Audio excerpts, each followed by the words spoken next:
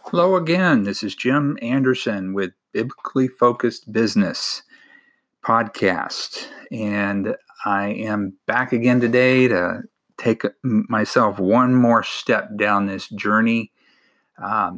This week I am on the business side. I am working on this 30-day challenge that I've been doing to get a funnel on the internet. If you don't know what a funnel is, it's basically a website that converts people to customers.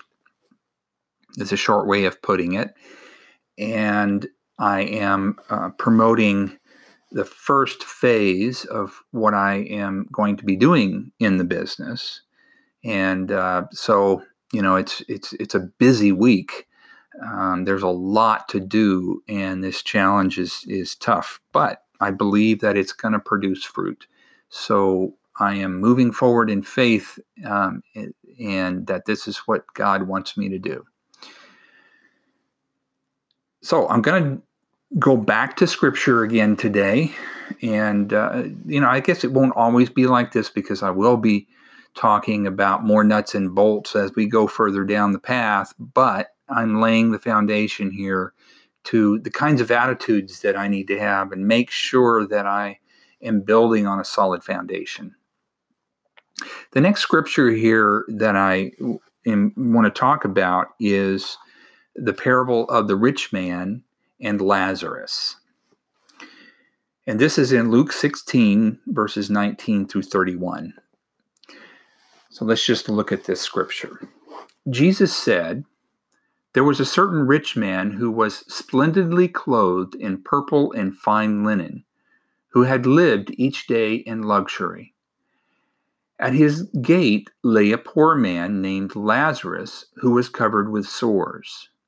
As Lazarus lay there longing for scraps from the rich man's table, the dogs would come back and lick his sores. Finally, the poor man died and was carried by the angels to sit beside Abraham at the heavenly banquet. The rich man also died and was buried, and he went to the place of the dead. There in torment, he saw Abraham in the far distance with Lazarus at his side. The rich man shouted, 'Father Abraham, have some pity. Send Lazarus over here to dip the tip of his finger in water and cool my tongue. I am in anguish in these flames.' But Abraham said to him, 'Son, remember that during your lifetime you had everything you wanted, and Lazarus had nothing. So now he is here being comforted, and you are in anguish. And besides, there is a great chasm separating us. No one can cross over to you from here, and no one can cross over to us from there.' Then the rich man said, 'Please, Father Abraham, at least send him to my father's home, for I have 5 brothers, and I want to warn them so they don't end up in this place of torment.'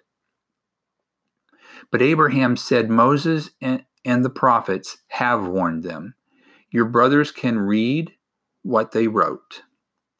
The rich man replied, 'No, Father Abraham, but if someone is sent to them from the dead, then they will repent of their sin and turn to God.' But Abraham said, if they won't listen to Moses and the prophets, they won't be persuaded even if someone rises from the dead." So, this passage, we are talking about helping others. I had mentioned that in the last podcast about the idea of helping others. So in this passage, basically what this passage is saying is that being rich is not being equated. You can't equate being rich to being righteous. Because you're rich doesn't mean that God blessed you for some reason. Money doesn't come to you just because you are righteous. But this rich man had everything he wanted. And in here, when it said he had purple, it referred to the clothes that dyed that color. And fine linen was worn for underclothes, and both of those were expensive. A poor man, a crippled beggar, in this case, that was Lazarus, that had nothing. And one lived in luxury, and he lived for himself. And the other one was in poverty, with hunger and in poor health, because he had these sores. And Jesus picked the name Lazarus because it is the Greek form of the Hebrew name, which means God the Helper. Lazarus was righteous not because he was poor, but because he depended on God. So when we're in a situation where we are poor, that's the first thing we should be doing, is depending on God. And we should do that when we are rich as well. But we seem to become more self-sufficient when we're wealthy. And that's the danger of that. So in the course of time, both men died, and Lazarus went to Abraham's side while the rich man was buried and went to hell. This was a place where they were consciously tormented. Hades is the Greek word often translated to hell, and it's used 11 times in the New Testament. In the Septuagint, used Hades to translate the Hebrew word Sheol, which is the place of the dead. And that's on 61 times it does that. But here, Hades refers to the place of the unsaved dead prior to the great white throne judgment at the end times. So they sit here, they wait there for the final judgment. Abraham's side refers to a place of paradise for Old Testament believers at the time of death. So the rich man was able to converse with Abraham. And first he begged to have Lazarus sent over to give him some water. And Abraham replied, "Hey, that's not possible." And we should remember that during life, he had everything he wanted while Lazarus had nothing. And even though that was true, the rich man never helped Lazarus during the course of his life.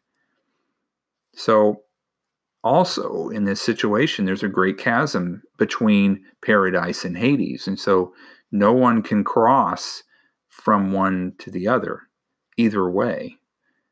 And the rich man begged that Lazarus would be sent back to earth to warn his brothers, but it was his contention that they would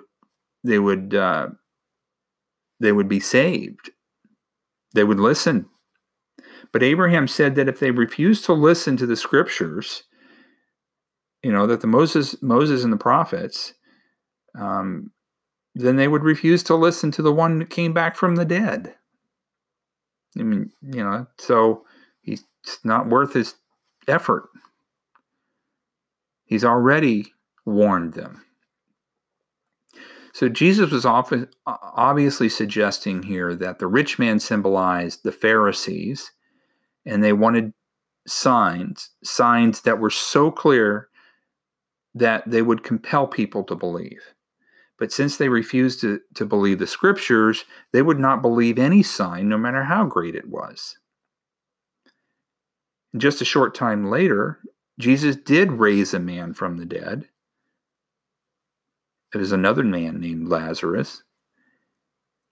And the result was that these religious leaders, then became even more determined to kill Jesus, both Jesus and Lazarus. So what Abraham was saying in paradise was absolutely true, and it's shown here in Scripture. So how does that apply to what we're doing here in our project, in our journey? The question is, what can we do to help others? Well, we definitely want to share the good news with them. They need to know, and we need to do what we can to help them understand how important it is. When we do get some wealth, we need to be using that to help others, and we need to be using that for God's glory so that we can bring people with us to paradise. And I think that's part of the point here, is that when we're in business, we need to be helping people. And I mentioned that before, and I think it deserves more attention even, because what we're here to do is to love others. That's the purpose that we have here on earth, is to love God and to love others.